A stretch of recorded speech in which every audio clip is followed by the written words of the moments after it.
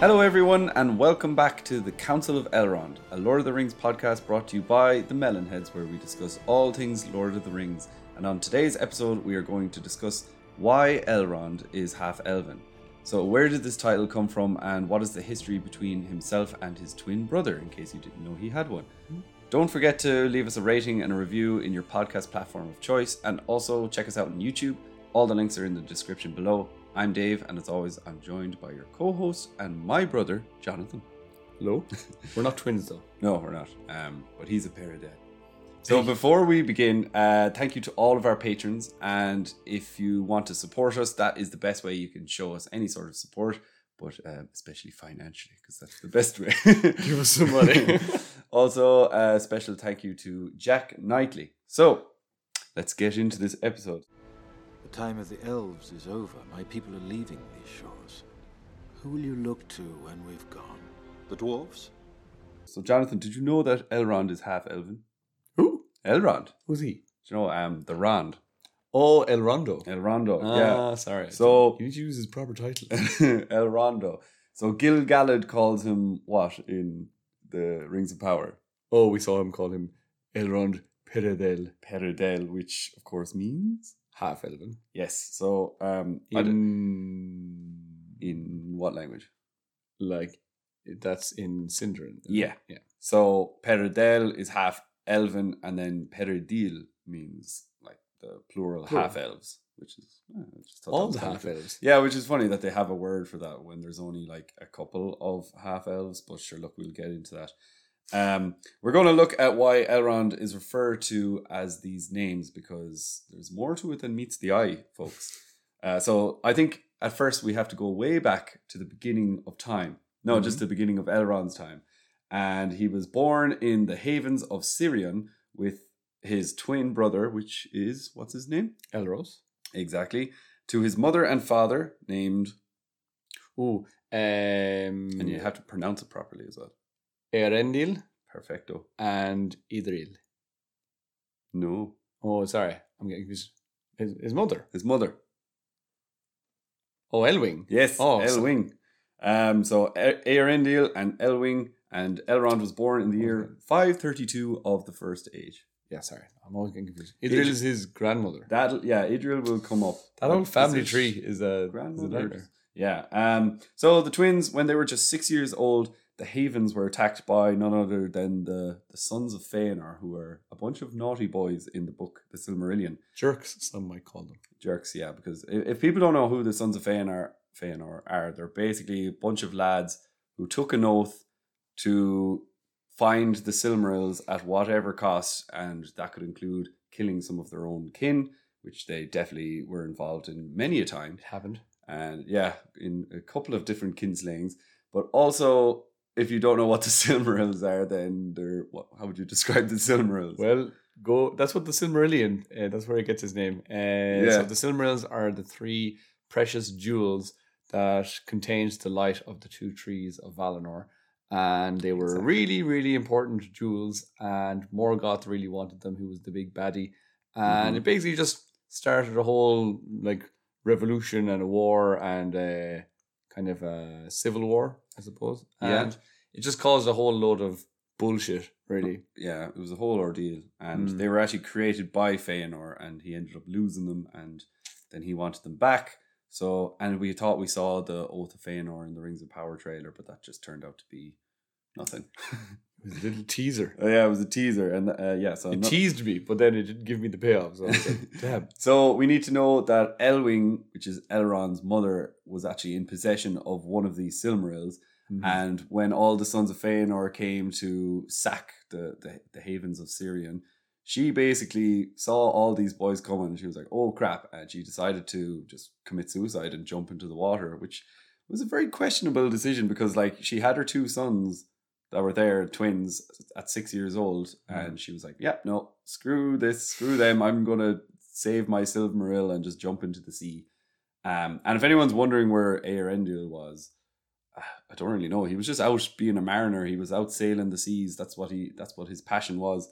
And he was gone for a long time. Kind of like Lord Corlys from House of the Dragon. That's what it just missing father. Yeah, he was just an absentee father. So Yeah, that's where he was. But luckily for Elwing, she was saved by the Vala of the Seas. Now, do you know who the Vala of the Seas is?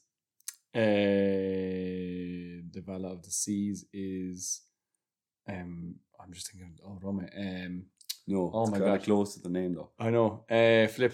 What's the first letter? You. Ulmo. Yes. Oh God. Yeah, so Those Vala, like, you think you have them. You think you have them nailed down, and then the next day you're like, what was his name again? Yeah. God, I always get mixed up between like Arome and Aule and Ulmo and all them. But it's good. We're learning, which is good, because I remember first learning about the Valar and just I couldn't tell any of them apart. Or I didn't know any of their names. I didn't know who was who. Such a racist. Yeah, I know. But so Elwing jumps into the sea, and well, does she try to commit suicide? Maybe, but she basically just jumps in because she was lost of hope. But do you know what becomes of her? Kind of like Galadriel then in the Rings of Power, jumping into the sea where it looks like there's absolutely no hope. It's a terrible decision, but she kind of just trusts that everything's going to be grand. And maybe is that some sort of callback or some sort of reference? I think in the series, wasn't it in the final episode where Galadriel says something like, "Oh, I just had to."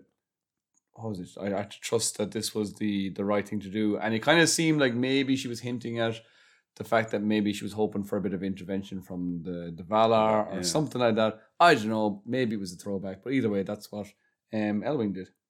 Yeah, exactly. So and she did get saved. Yeah, it seems like maybe back in the Silmarillion days, the Valar were much more hands-on. Yeah, it's kind of like if you read the Bible, how God was more interfering in matters in the Old Testament, but then the New Testament he was barely around, and now we see he's barely around.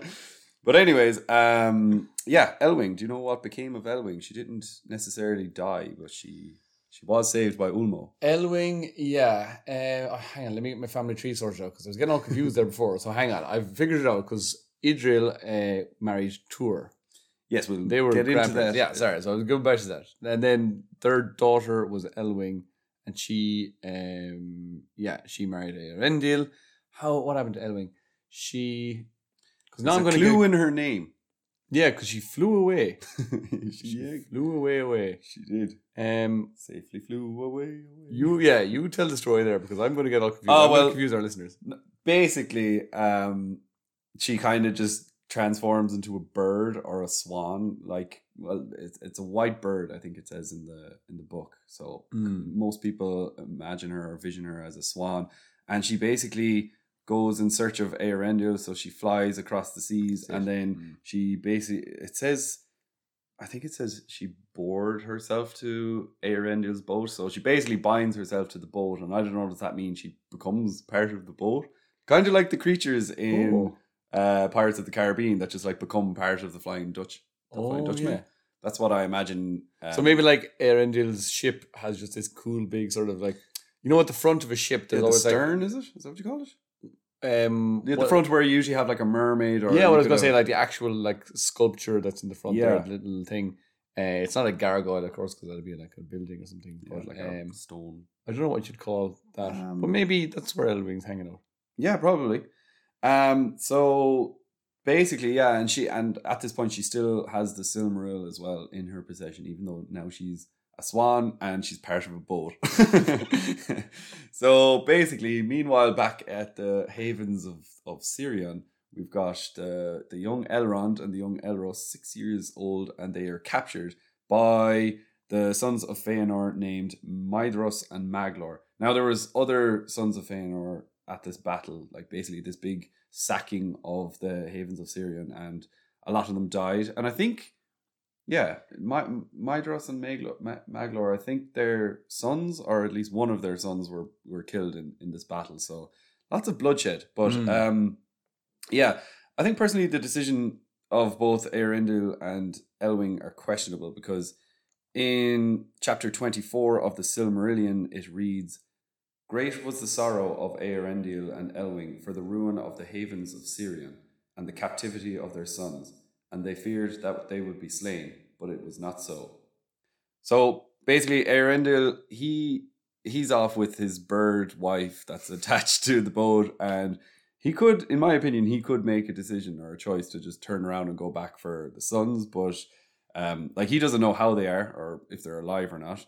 But it goes on and it reads, "Yet Eärendil saw no hope left in the lands of Middle-earth, and he turned again in despair and came not home, but sought back once more to Valinor with Elwing at his side." So, I don't know what that means. That kind of means that he just abandoned his children yet again and was like, no, I just want to go sailing and I want to go to Valinor. And actually, I never mentioned this, but it's kind of set in Eärendil's heart that he wants to go to Valinor and he wants to sail there. But it's not just to retire. Like. No. He wants to go there and have a word with the Valar and be like, lads. Yeah, exactly. Come over and help us out, will you? Yeah, so, but I think, I don't know, there's something about him. He's the mariner. He just seems to just love being at sea and he never wants to return home. Again, like Davy Jones. My love and my lady is the sea. The sea is always right. Like that song. Who's that by? I don't know. Can't remember, but it features heavily in Guardians of the Galaxy 2. Oh, does it? Sing it again. It's about, and it's like Kurt Russell who plays the God character Ego. He quotes the lyrics to that song later on. He says, I wanted to like spend time with your mother, Peter, but but my like the lyrics of the song, my life, my love, and my lady is the sea. So it's like I couldn't bind myself to one woman. It was just the sea was the one for me. Oh, right. And does Chris Pratt say, did you just say lyrics of some song or? I can't remember that much now. Should watch that movie. I just remember being like, I love that song. Love Kurt Russell as well. So anyways, back to the twins. So they're captured by both Maedhros and Maglor, but Maglor in particular pitied the twins and he ends up actually raising them and he grows to love both of them. And I think this is because in that battle he had lost, I think it's 2 sons. No, I don't know. And I don't know their names, but I'm pretty sure there was, a 2-son hole left in his heart that he needed to fill. So it's like when the family dog dies and everyone's so upset and then there's like really, I don't know, like an uncle or something comes, he's like, I see your Labrador, your Labradoodle just died. Here is a new Labradoodle. And you're like, it's not the same thing. It's not the right time. Yeah, but this is worse. It's like your children were butchered in a massacre and it's like, here's some new kids. Children. Yeah, you go, that's the same, right? Yeah, so they were at first in captivity, but, kind of like what do you call it? What's that effect? The capital of, oh, God damn it. Stockholm effect. Stockholm, yeah. The Stockholm syndrome. So it's kind of like the opposite of that, where the captors become in favor of the captured. So, yeah, so anyways, shortly afterwards, the War of Wrath begins from the years 545 to 587 of the First Age.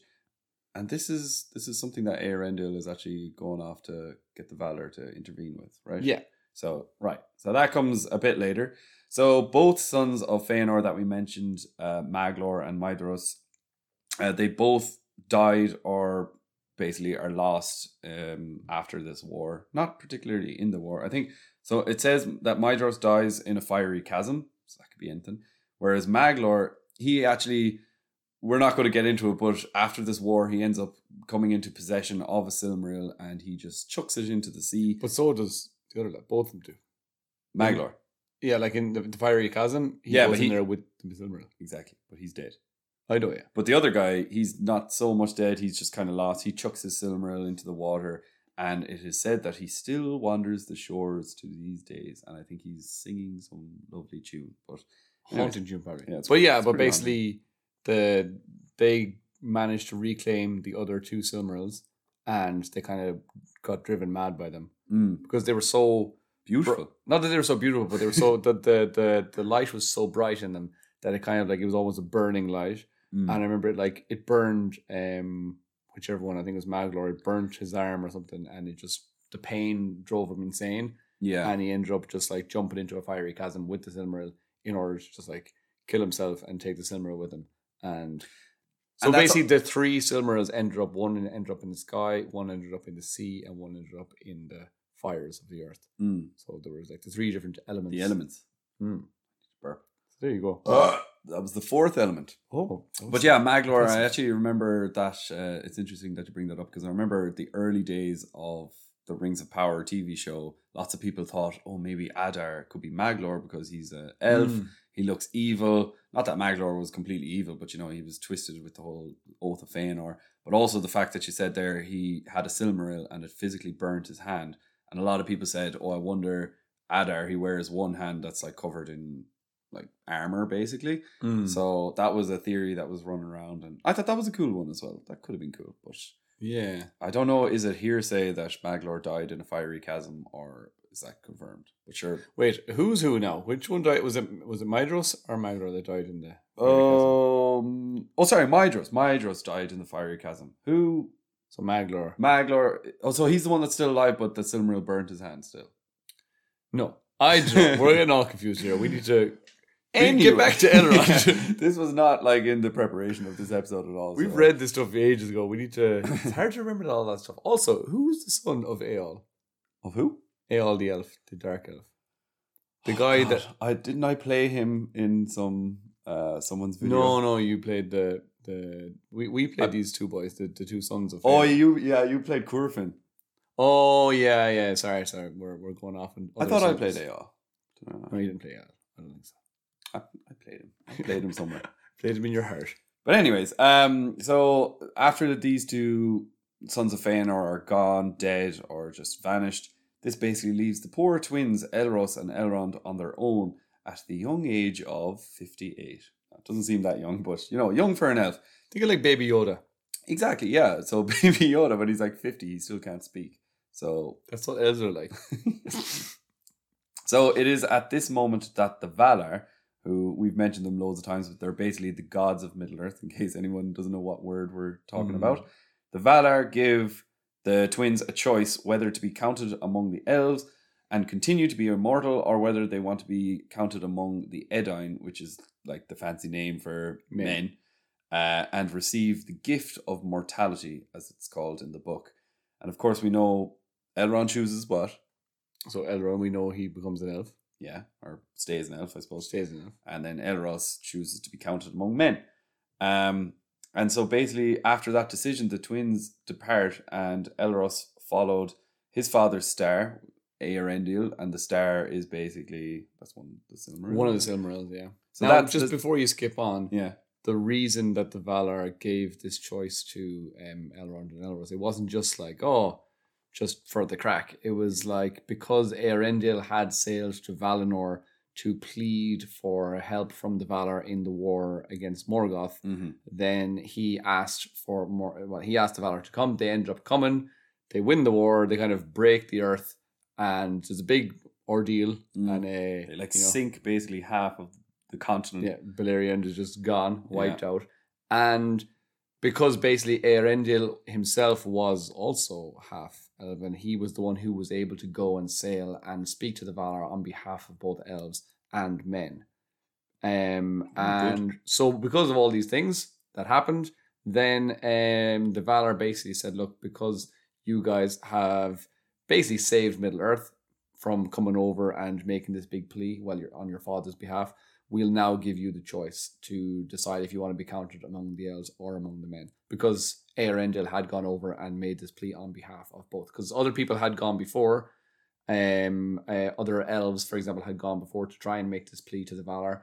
But they said, no, we need someone to plea on behalf of the men as well. And they were like, what? Why do we need that? Sure, just come on. Can you not see that Morgoth's, raining fire and blood over there? Can we not please somebody come and help? And they were like, nope, we need someone who can speak on behalf of both men and elves. And that was he was the Eärendil. perfect man to do it. Or elf. Or perfect elf person. Man. Yeah, no, that's absolutely perfect. So I can just skip over that part in my notes. So you said it all perfectly well. Oh, sorry. I thought maybe you'd... Oh, no, like that. No, I was okay. going to ask you that anyway. So. All right, well, there you go. Jeez. You hit the nail on the head and you didn't even know it.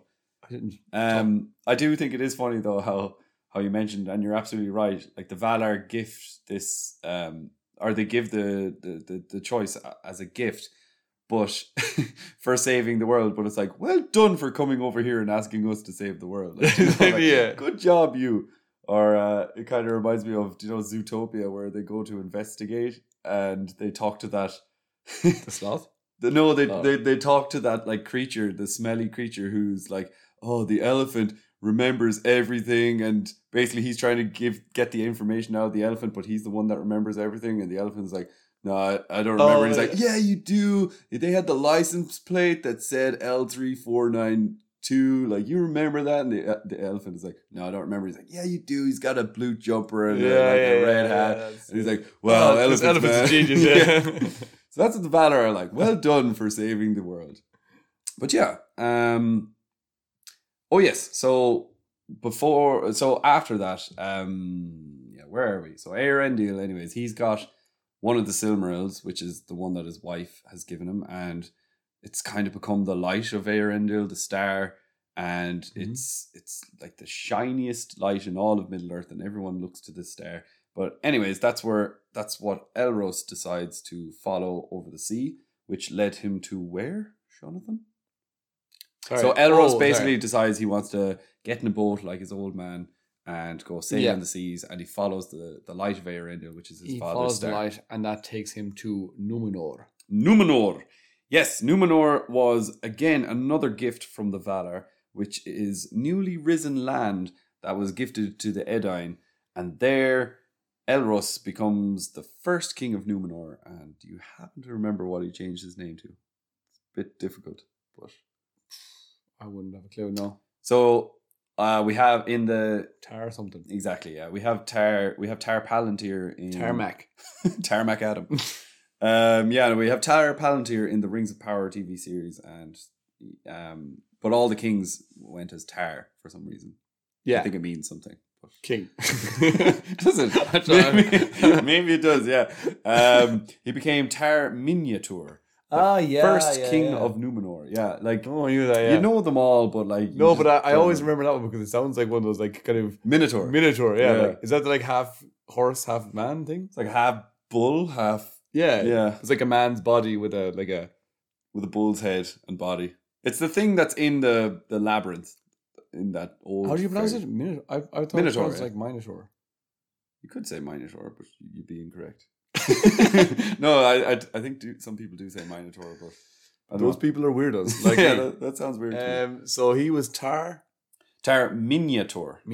I so knew it was similar. There's a Y in there, anyways. So I was going to ask you, why did they get the opportunity to choose between men and elves? I spoiled it. I'm sorry. Well, no, you spoiled it, but there's more reasons. So. Okay, let's just I'll let you answer, but Aragorn and Arwen are one of 3 man and elf unions in all of Tolkien's writing, and it's 4 if you include Bronwyn. Don't even do it. But in fairness to the TV show, like a lot of people were annoyed by that, but I did like how it was taboo for them to be together. It wasn't just like a thrown away thing. And one of the elves says to Arondir, like, you know, there's only been 2 of these ever before at the time, because this is before Aragorn and Arwen. And he's like, and they both ended in tragedy. So I do like how it's known, or, you know, the writers didn't completely ignore the fact that this is a big deal. Yeah. They're not there making some world where elves are just hooking up with humans all the time. Exactly, yeah, because I think that's what people thought, like, oh, if there's going to be an elf-man relationship, maybe it's not important to the showrunners at all. But anyways, where are we? Also, just to go back on that thing where a lot of people said, oh, I've got a theory that Theo is the son of Bronwyn and Arondir.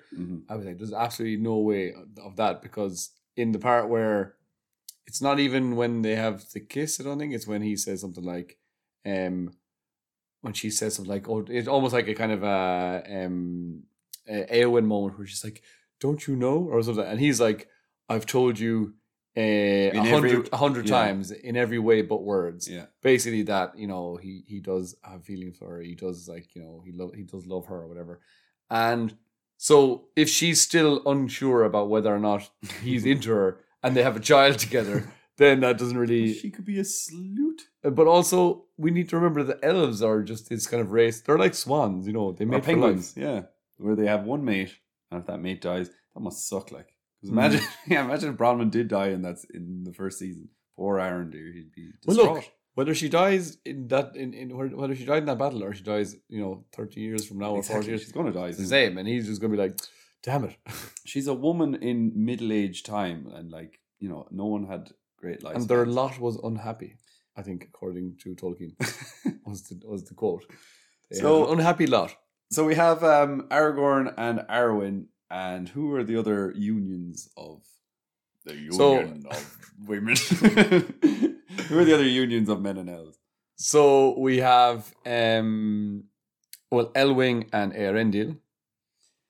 Well, okay, right. Yeah. So first of all, going back to not really. They're not really. They're yeah. That's not a union of men and elves. Okay, fair enough. Right. So going to Elrond's grandparents, which is Tuor and Idril. Yes. Tuor is a man, cousin of Turin, Turin Turambar, and Idril is of the house of, I don't know. Oh, she's a daughter of your man, the king, Turgon. Right.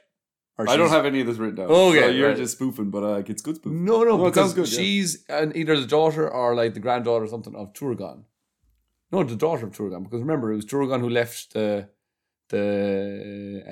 shield and the sword in the cave, and then Ulmo appears to Tur. Ah, right. Okay. And then all that spiel. Okay. And then so that's the first one. Mm-hmm. What's the other one then? Oh, the other one is the most famous one. Oh, Beren and Luthien. Yeah, the most famousest of hobbits. And then both of those end up. So then Beren and Luthien, their son is. I'll get it. Ed. What's his second name? It's like John or something very normal. That's Kevin. Kevin. Yeah. No, what's his name? I don't know. You don't know? I'm letting you. I thought you'd written down. The only thing I had written down was Idril and Tuor were basically on the twins' father's side. Yeah. But on the mother's side is Beren and Luthien. Yeah. That's their ancestors. So Beren, and also Luthien is the daughter of Melian. And so she is she's part Maiar. Part Maya. She's part Maya. But so is Elwing, I believe. Yeah, because Elwing is the daughter of... Yeah. Exactly. I actually have... So confused. At the end of this episode, I'm going to break down something. Someone has done the mathematical equation of exactly how half-elven Elrond is. Exactly, because I'm like, he's always half-elven. I'm like, he's definitely not, because his father's at least half, and then his mother's got a bit of bad in her. Your mother was a donkey, and your father was a hamster. That's it. Your mother smelled of elderberries. Oh, the other way around, yeah. Or whatever. I don't know. But yeah. So we got the right. Those are basically at this point in time there are two huge union of men and elves, and that's Idril and Tuor. And then there's Beren and Luthien, and both of their descendants ended up smushing. Getting together, and therefore we've got Eärendil and Elwing coming together and having the sons Elros and. But there was also, as we said, a Maya thrown in there just for the crack. That was a weird weekend. So, anyways, I think we should move on. So, as we said, mortality is a gift from Eru himself, who is the god of Middle-earth. Elros accepted it on behalf of his descendants. Elrond did not. But the gift was still on the table, so basically that's why we see Arwen and her brothers, spoiler alert, Arwen has some brothers, they had the chance to accept it on their own behalf, but Elros's descendants had already been given it before they were born. So that's why some people might be like, why is it that Elrond's children get to decide, this decision again, but Elros, all his sons are just going to be men. Elros made the decision for his descendants, which is kind of sad. But Elrond and Elros were given this choice, and all other half-elves to come. Sorry, yeah, and all other half-elves to come. So, I think, we never hear of... Well, we do hear of Arwen's son, obviously, but she's chosen a mortal life. But the other two, her brothers, I don't know, do we ever hear of their sons? Basically, if they had kids, they would have also gotten the choice to be men or elves as well. So, yeah. Very good. Yeah, and this is where, so I said Arwen gets to make the decision, and she basically becomes a man. Or she becomes an Edain. She becomes part of the race of men. So, Johnny, why do you think Elros chose mortality? Jeez, it's a deep question. It is.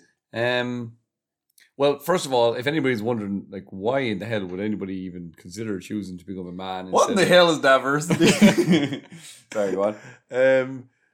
Basically, in the world, in Middle-earth, at the time, mortality was given to men by the god Iluvatar, and it was considered a gift. It was his gift to men, to the race of men, that they would die and then they would go off, and nobody really knew what would happen to the race of men. Everybody knows, in that land at least, everyone knows that the elves are immortal, but if they are killed, for example, if they die from battle or something like that, or sickness, they don't really get sick, and they heal quickly, but battle mainly. Yeah, but if they can be, like the torment that Elwing receives, or Celebrian receives, for example, she gets sort of not like wounded, but she gets like she can't really stay in Middle Earth anymore, and she needs to leave and go back to Valinor and all that kind of stuff. Anyway, if you're an elf and you get killed in battle, for example, your spirit just floats back to Valinor and you just become immortal there as well. So the elves are immortal. Their bodies can be killed, but their spirits are just immortal. And everybody knows, oh, sure, look, you just go back to Valinor and then that's fine. And it's just a fact. Everybody knows it. Whereas when men die, nobody knows what happens to their souls. Nobody knows where they go. So they they go beyond the circles of the world. So there's just a lot of mystery, and it's kind of like this, geez, I wonder where they go. Yeah. It's kind of this mystery, and it's almost like this. But it's kind of fun for them. It is fun for them. That's what I'm saying. So it's kind of like when they had that kind of thing, it was like, do you want to become an elf and you know what your fate is going to be? You know where ultimately you're going to end up, or you can become a man and you can just sort of take on that mystery and be a bit of like a voyager. It's kind of like adventurer. Do you ever see those? Do you ever see those videos? I think it's like Mr. Beast, the YouTuber, and he goes up to people and he's like, okay, you could put your hand in this box and you'll get $1,000, or else you could put your hand in this box and it's a mystery. You don't know what you're going to get. And then like most people put their hand in and get the $1,000, but he's like, oh, you just missed out on like $500,000 or whatever, or like, or it could be a sandwich either. But that's what like men decide to do. It's like, oh, will I just like, or sorry, when you're making the decision to become a man, it's like, will I just take the easy option to go for that $1,000, or will I put my hand in the mystery box? You never know what you're going to get. Maybe when you die, you just become a sandwich. That is the moral of the story. Is that what you're saying to us? I got a bit confused there. I'm hungry. I want a sandwich. Oh man, I'm so hungry too. Sandwiches after this podcast? We can't pause the podcast. Damn, no. Right, sandwiches after the podcast. But yeah, so yeah, why did Elros choose mortality? Don't avoid the question. I was definitely avoiding. I was like, why would one choose? I don't know. There's no concrete answer for this, but like, I'm just asking, like, why do you think he would have chosen mortality? There's definitely an intelligent answer in there somewhere that I don't have in my head. I don't possess it. I do not possess it. Yeah. So I don't know. I mean, can you enlighten me? Well, look, I have some generic crap here. I've got so obviously nobody fully knows, but perhaps he had seen enough misery in the elves and wanted to change. But this is strange because he is so young. Like, he's 58 when he makes this decision. I would understand. Was he that young when he made that? Oh, yeah, they were 58 when basically they were given this choice by the Valar, and you would understand if there's a lot of miserable elves. If he'd lived thousands, if he'd lived to be like 40,000 years, he was like, oh, another birthday. And I can't even fit these candles on the cake anymore. And he's a 40,000 candle cake. Yeah, no, but perhaps it's because he actually felt closest in spirit to the Edain, and perhaps there was also a deep knowing instilled in his heart that the Edain actually needed his leadership in the future to come, and the fact that there was going to be this new land, Numenor, and there was going to be a king, and it was his destiny to become that. So I don't know, it's just kind of destiny in Tolkien's world. There wasn't really, we don't get into the mind of Elros and know what his decisions were, but yeah, he was destined to become the first king of Numenor. He felt akin with the men of Middle Earth and became a king. He became a king. He did. So what about Elrond? Why does Elrond choose immortality? This one's a little bit more set in stone. It's only a short answer, but is it something to do with his father? It's just to do with elves in general, the race of elves, and the state of Middle Earth, the absolute state of it. State of the gap. Well, he definitely knew that he needed to protect Middle Earth. Yeah. I'm just gonna bluff an answer because I don't. Yeah, bluff away. Like, I don't know. I don't know if I can come up with a satisfactory answer now. Well, Elrond, like he loved the elves, and he was like the lore master as well, and he knew that like his knowledge was going to be important. He also was foresighted, so he was going to be a huge asset going forward in like the wars of Middle Earth, and just like in order to be able to finally rid the world of evil. And he probably just maybe selfishly knew, look, they need me out there. So I'm going to just stick around, because if I become a man, maybe I could live a nice, peaceful... his brother Elros became a man. He lived to 500. So he could I could live a nice to 500 and then, make my way out and just say, see you later, lads, and, take the easy way out. But maybe he knew it was more of a sacrifice to say, I'm going to stay and I'm going to live on in these tough times in Middle Earth. I'm going to try and bring... a bit of peace back, a bit of prosperity, and I'm going to try and help the race that I'm also a bit of a spokesperson for this race, because he's like half-elven as well. He's kind of, and it was like a special thing, I suppose, then to be half-elven, because as we know, there was so few of them. It's not so special to Gil-galad though, because he just goes Elrond Peridale. That's Gil-galad from the Rings of Power. That's not my Gil-galad. Gil-galad. It's not my truth.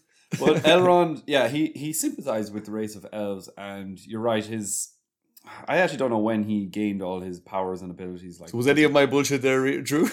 Kind of like he wanted to assist the elves in healing the hurts of the world. You were there. You were around the gaff. So he just basically.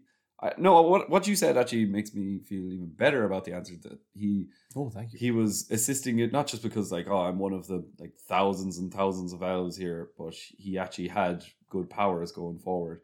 So I don't know, was he born with the powers of foresightedness and healing and all that kind of stuff? But maybe he was, probably. Maybe. Like when he's 58, he probably already was quite an expert in these powers, and he was like, no, I'll take one for the team. I'll stay back. I'll be an elf, and I'll continue to master in these abilities and help heal the world. So you just mentioned it literally there 2 seconds ago, but I was going to ask you, was Elros, after he made his transition to a man from an elf, was he just an ordinary man, or what kind of man was he? He was not. No. He was a big man. He was huge. He actually was huge. Yeah, he was giant. He was a big man. He was like, how big was he?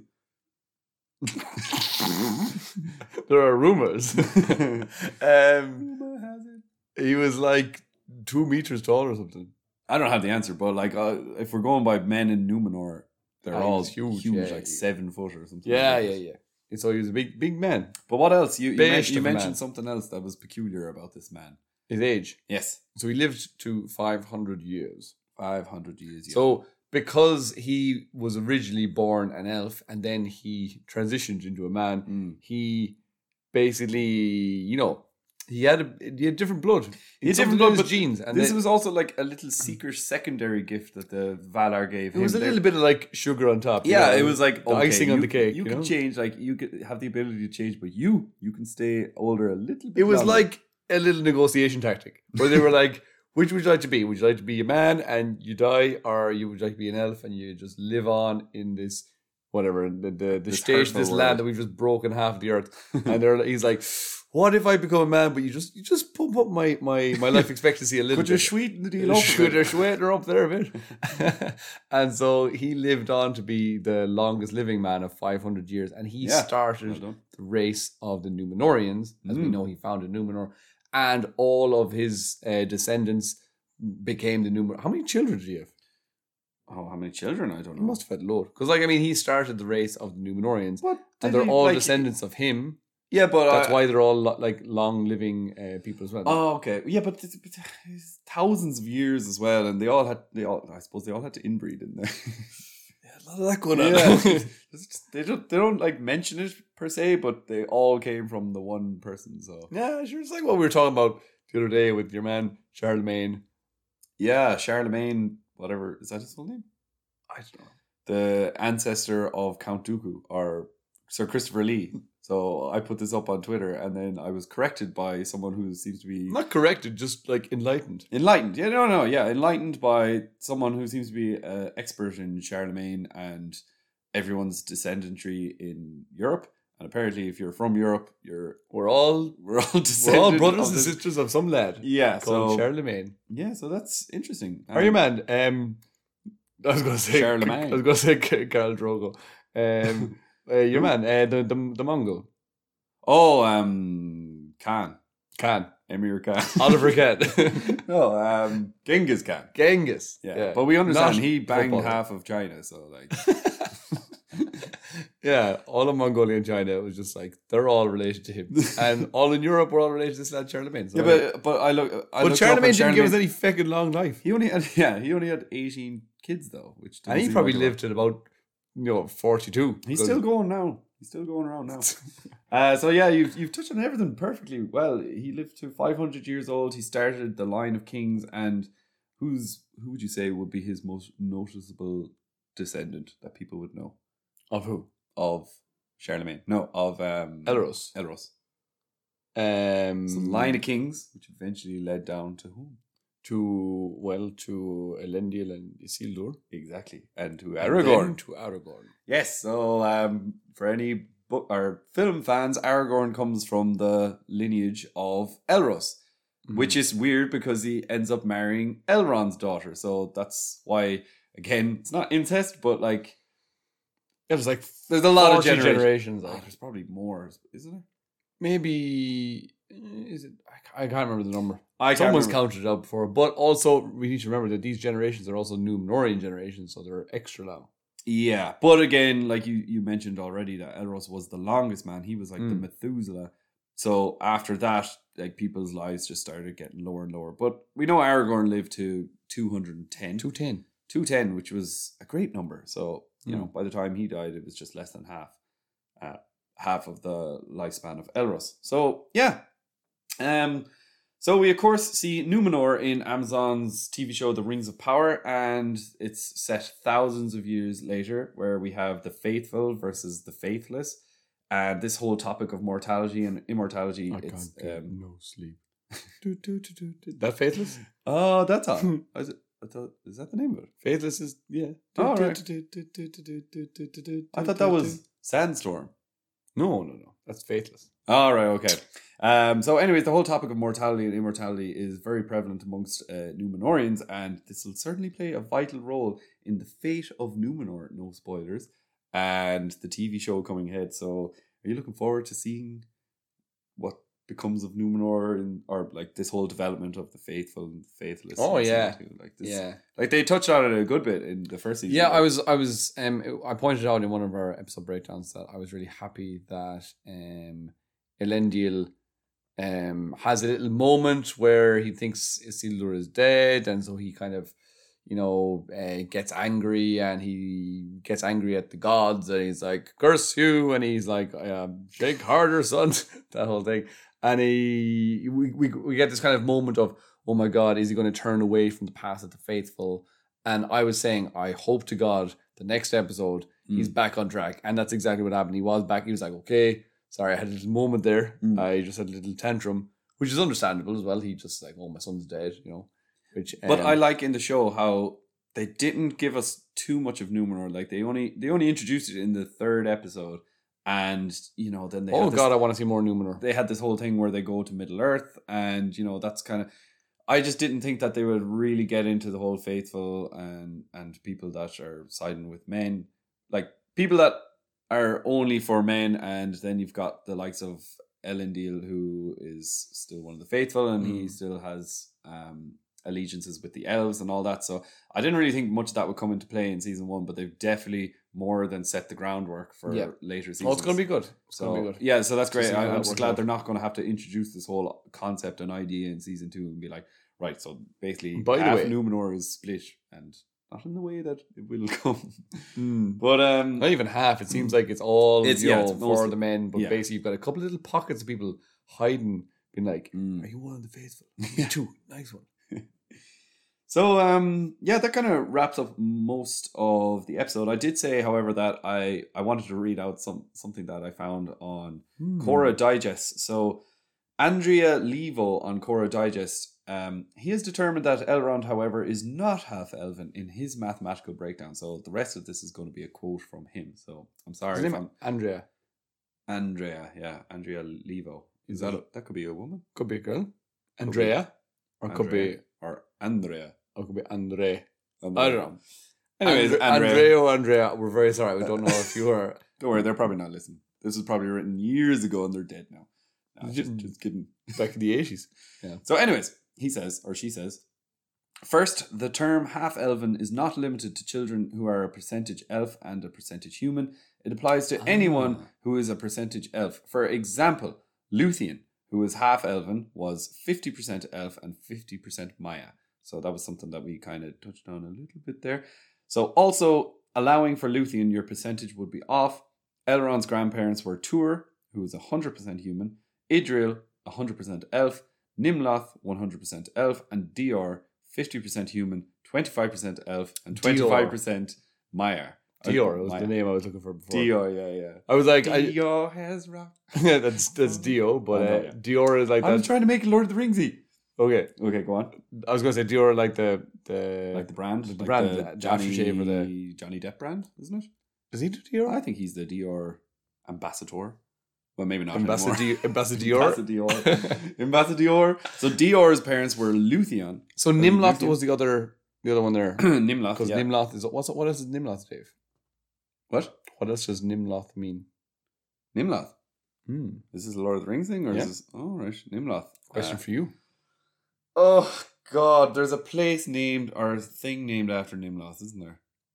Nimloth is a thing. Oh, it's a leaf or a plant? It's the white tree. The tree. The leaves of Nimloth. The white tree in Numenor is called Numenor. the Nimloth. I can't say Numenor. I know, yeah. Without Numenor. So basically, then the white tree of Gondor, of Minas Tirith, that we see in Lord of the Rings, is one of the seeds of the Nimloth is taken by Isildur and it's taken to Middle-earth, and he plants that and he creates the white tree. So it's a seedling of the Nimloth. So there you go. You're getting lots of great facts here on the Council of Elrond. There you go. Oh, the Council of Elrond. We're talking about, we should call it the Council of Elrond Half-Elven. That's what we should call today's episode. Maybe we might edit that in. Anyways, Luthien, who is half-elven, was 50% elf and 50% Maya. So also allowing for Luthien, I'm just reading these exact quotes, so maybe they're arguing with someone. They say your percentage would be off. So Elrond's parents were Tuor, who's 100%. Oh, did I read this one already? Sorry. Tuor, 100% human, and Idril, 100% elf, had Eärendil, who's 50% human, 50% elf. Dior, 50% human, 25% elf, 25% Maya, and Nimloth, 100% elf, and Elwing, 25% human, 62.5% elf, and 12.5% Maya. So finally, Eärendil, 50% human, 50% elf, and Elwing, 25% human, 62.5% elf, and 12.5% Maya, had Elrond and Elros. This would make Elrond and Elros 37.5% human, 56.25% elf, and 6.25% Maya. Elfin. So yeah, like Elfin. Yeah, Elfin. So 56.25% is a lot closer to 50%. So the exact half elf point. And this person goes on to say, I believe it is because he had such a high percentage of elf and human in him, in addition to the little bit of Maya, that allowed him and his brother to make the choice, in addition to Eärendil going across the sea. But I just thought that was quite interesting. So you have elf and human, but then there's also a little bit of Maya thrown into the mix, which comes from their ancestries. Yeah. No, I always had wondered. That's interesting because it's just like if you have any sort of a percentage and you're not just a thoroughbred elf, basically. If you have any sort of a percentage, you get known as... mongrel, isn't that what you said the last time? Yeah. Okay. He's a mongrel. He's a mongrel. Well, the mongrel is when you don't know. Yeah, I suppose we know exactly. We know exactly now. So do you. So you know these 37. 37.5% man. Man. 50 something, 52. 56.25% elf and 6.25% Maya. So from now on, I don't ever want to hear anyone say Elrond Half-Elven. You say Elrond 56.25% Elven. No, man. No, Elven, yeah. Just rolls off the tongue. Yeah, they had to round it down. But yeah, that sums up the episode. I do have... Sums up? We've just been summing up Right, yeah. Yeah, exactly. We've been doing a lot of mathematical equations here, but I have this part called Elfax, or it could be Elf Facts. Elf Act. I have 3 facts and one final little quote to finish off the episode if you'd like to hear them. So the first one is Elrond. His name in Sindarin translates to Star Dome or Elf of the Cave, which is kind of... I saw another translation that said Cave Fairy or something. So I don't know. I got these translations online, so they're facts to me. They might be incorrect to you. So another fact about Elrond is he founded Rivendell, which is nice. He sure did. And where did he found it? He found it under his mattress. So another fact is, well, lots of people know this, but if you're new to Tolkien and you might be watching the TV show and you see the relationship of Elrond and Galadriel and you think, oh, they're buddy, maybe they'll end up together in the future. But no, Elrond eventually marries who? Celebrian. Who is? Galadriel's daughter. Exactly. And they have 3 children together. Could you name these 3 kids? Elrond's children. Well, Arwen. Yes, Arwen is the one, the obvious one. But yeah, the other 2, a bit of an enigma. Eladar and Elrohir. Oh, well done. Elrohir and Aladdin. So it's not Aladdin, no. It's Eladdan. So like Aladdin. Are you sure it's not an R at the end? Yes. Elrohir and Aladdin, I think. Eladdan. I can look it up again. Elrond's children. I'm on flight mode, so I can't look it up. Children. But yeah, maybe you can look that up while I'm reading out the final quote. Sure. So I think this would be probably one of Tolkien's greatest quotes describing Lord Elrond, if not one of his greatest quotes overall. And this comes from the book The Hobbit, and it reads, "In those days of our tale, there were still some people who had both elves and heroes of the north for ancestors, and Elrond, the master of the house, was their chief. He was noble and as fair in face as an elf lord, as strong as a warrior, as wise as a wizard, as venerable as a king of dwarves, and as kind as summer." So there you have it, folks. Kind as summer, yeah. Kind as summer, yeah. And you're right, it's Eladdan. Eladdan, yeah, but I don't know how to say it. Aladdin. Ed Jasmine. Prince Ali, fabulous he, Ali Ababa. Something fabulous he did it? I think so, isn't it? Well, maybe it is. I think so. Let us know, folks. Tune in next week for our breakdown on that song by Aladdin. Yeah, we might get into Aladdin and just like talk about Aladdin and Jasmine. So, so yeah, any further questions or shall we leave it there? I think that's good. I think I don't know, my brain is just such a load of mush now with all these family trees. Family trees are no joke. Stuff, no. And especially when you get into the mathematical equations. But it is good to know because, like, I mean, I've always known Elrond Half-Elven, but then whenever you see the family tree, you're like, okay, well, on one side, on his father's side, that you're like, okay, everything's fine there. But on the other side, you're like, wait a minute, there's another good thing going on here as well.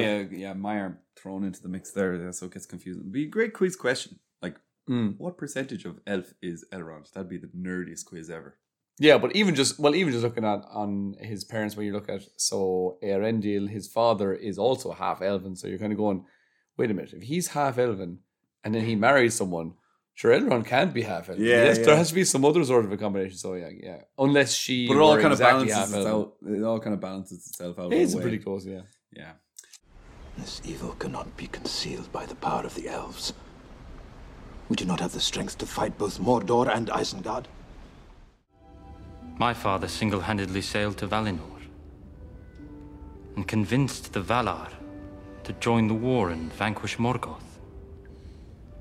So great were his deeds that the Valar lifted him beyond the bounds of this world to forever carry the evening star across the sky.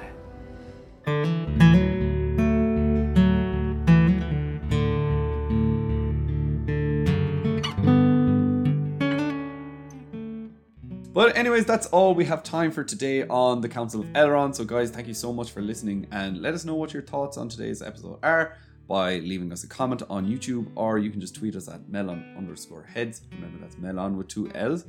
And all of our social media links are in the podcast info section, so you can see them down there. We're on Facebook, Twitter, so used to saying Facebook, Twitter, Google Plus, but no, Facebook, Twitter, TikTok, Instagram, and that's it.